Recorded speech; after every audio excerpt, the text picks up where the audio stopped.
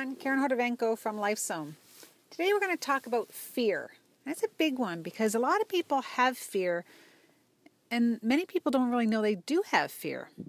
But fear is the one emotion that holds us back from doing things that we want to do.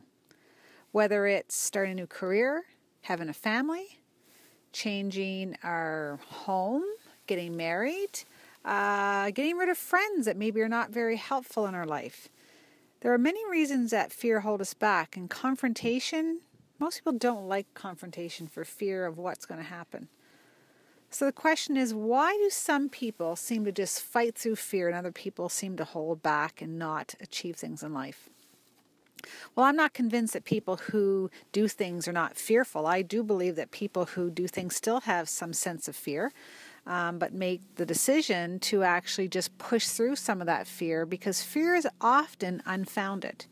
Fear is of the unknown. Fear is what could happen if. What could happen if I give up my job and go back to school? Would I have work? What could happen if I say goodbye to a long-term friend? Would I actually be sad without that person? What could happen if I actually eliminate a relationship I'm not happy with? Would I be sad I did, or will I regret it? What if I go on a trip and something happens? Or what if I don't go on a trip? Would I have missed something? See, there's lots of what ifs, and what ifs will keep us stuck in a proverbial cage. And those what ifs, those fears, are often the things that we should probably look at to say, why are we fearing and what's the reason? You see, a lot of these fears have been founded or started when we were young. And sometimes these fears have been passed down from our parents to us, past generations, grandparents to parents to us, fears that have been implemented from societal norms, like for people who have been raised in war-torn countries that leave there and come to a community where there's no war, there's no threat, often still live in fear just in case somebody attacks me, I better be cautious. You see, fear can be set up to the point that people will be so controlled, self-controlled, that they don't do anything and put themselves in a bubble. So you may ask yourself, well, why is it that these people who have had situations from a different country still live in it now when obviously we might live in a country where there's not a lot going on? Because those memories actually stick in the unconscious or the subconscious mind, and they play out over and over and over again. So let's put it into perspective. If for some reason you were, say, locked into a cupboard when you were a child, or a closet by accident, you're playing hide and go seek, and you run into a closet to hide yourself from your sister or brother, and then it inadvertently gets locked, and you try to get out, and that fear sets in when you're 5 or 6, and logically, you'll be fine. If you were an adult looking in, that you'd be fine. And, just somebody come in and unlock the door, you'd be fine. But as a child, that fear could set into the point that when you're an adult, every time you're in a closed closet or in a small room or in an elevator, the fight or flight response kicks in and you start to sweat and you get anxious and your heart races and you need to get out of there and get away from any potential threat. And you wonder, why? Why do I have claustrophobia? Or maybe you were young and you tried to swim and you actually went under the water and gulped in water, swallowed water, and started to cough, and you made the decision back then that you'd never swim, and as an adult, you're fearful of water. Or maybe you've been in relationships that have been physically or emotionally abusive, or you've experienced it from parental upbringing. Your parents, your dad might have been abusive to your mom, or your mom might be abusive to your dad, or you were in a relationship when you were 16 because you had nowhere to go but this boyfriend you're with, and he became physically abusing you. And you grow up as an adult, and any man you look at, you assume there's somebody to be fearful of because of past memories.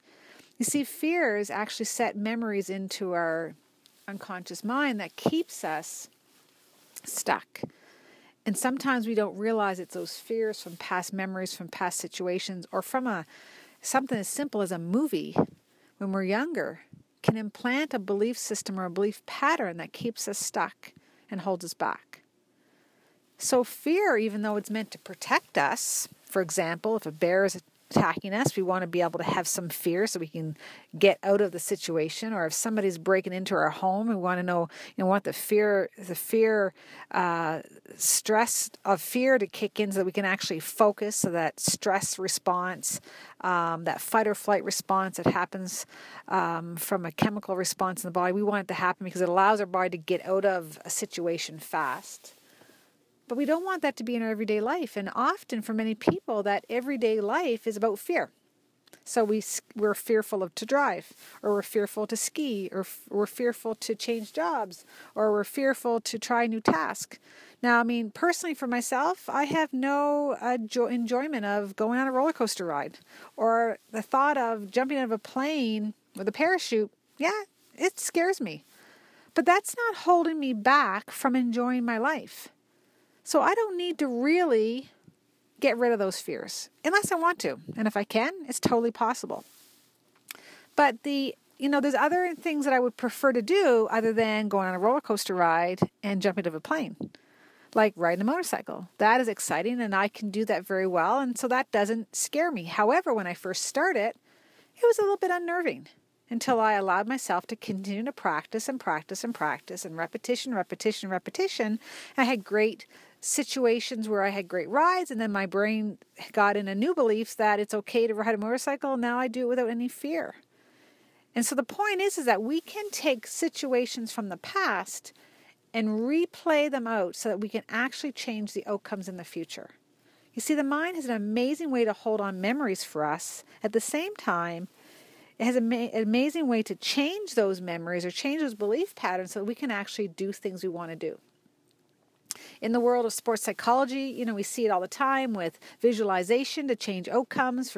In the area of golf, for instance, we've seen studies that have shown patterns on a brain scan or an EMG scan that shows the tracing of the action of the golfer setting up from determining where he's going to hit that ball, set up, follow through, and actually where the ball lands. We see it through EMG tracing. Well, we can find the same tracing and repeat the same process if we have a golfer sitting in a chair with his eyes closed and visualize that same shot as if he was doing it and find the same tracing. So what's cool about that is that the memory starts in the mind. The muscle memory starts in the mind. And so when we get the muscle memory in the mind correct, then we can play things out in our life, whether it's a sport, whether it's an action, whether it's a thought process. And that thought process connected to our emotions become our outcomes to get what we want. The same thing happens in reverse, that if we do the same thing that we get negative outcomes and we play that over and over in our head again and again and again and again, then we get the negative outcomes. So if we're fearful of something, and every time we do that something that scares us, we have a negative outcome because we've actually created it, then we will reconfirm in the subconscious mind that is something to be afraid of, such as driving, such as parachuting, such as skiing, such as just walking down the street. So you see, fear can hold us back, or fear can actually help us get to our next result. If we see fear as an opportunity to grow, and it's not too much fear that actually keeps us stuck, then we can take that fear and say, that's it. I am not going to let this hold me back. I'm going to actually work towards it. I'm going to get different outcomes because I believe I can. Start working on those outcomes. And when I get better outcomes, then I will have that fear change into excitement. And then that excitement confirms that I can do something. So that's great. But if the flip side happens, that everything we're afraid of, we will not push through that terror feeling, then we'll get stuck. And that's how people stay stuck in jobs that are miserable. Now, there are many people who work for the same company for 30 years and they have an amazing career and everybody loves them and they love their work. Those people are few and far between. We often see people who actually work for a company and they're waiting with bated breath for their retirement. I have another 5 years until I get my 30 years in. I have another 6 months until I can get my pension. I have another this, I have another that. And they live their life working to retire. Those people are not happy. And often those people are so afraid to make a change that they stay stuck. Why are they afraid? Could be, I'm too old to get a new job. I'm too old to do new training. Or more importantly, I'm going to disappoint somebody because I made a choice to leave that career I invested so much time in. So fears have a lot of bases. My suggestion to you is decide what scares you the most. Ask yourself, is that fear holding you back from something greater? And if it is, start to figure out what you really want. Because when you really figure out in life what you really, really want, you'll start to notice that some of these fears that hold you back are just small little detours to help you learn a skill set or a knowledge base or something important to get you to that next level. And once you learn that, that fear goes away. So what do you want? Figure out how to do it, get going, and break that fear barrier and get on to something better in life. Until next time.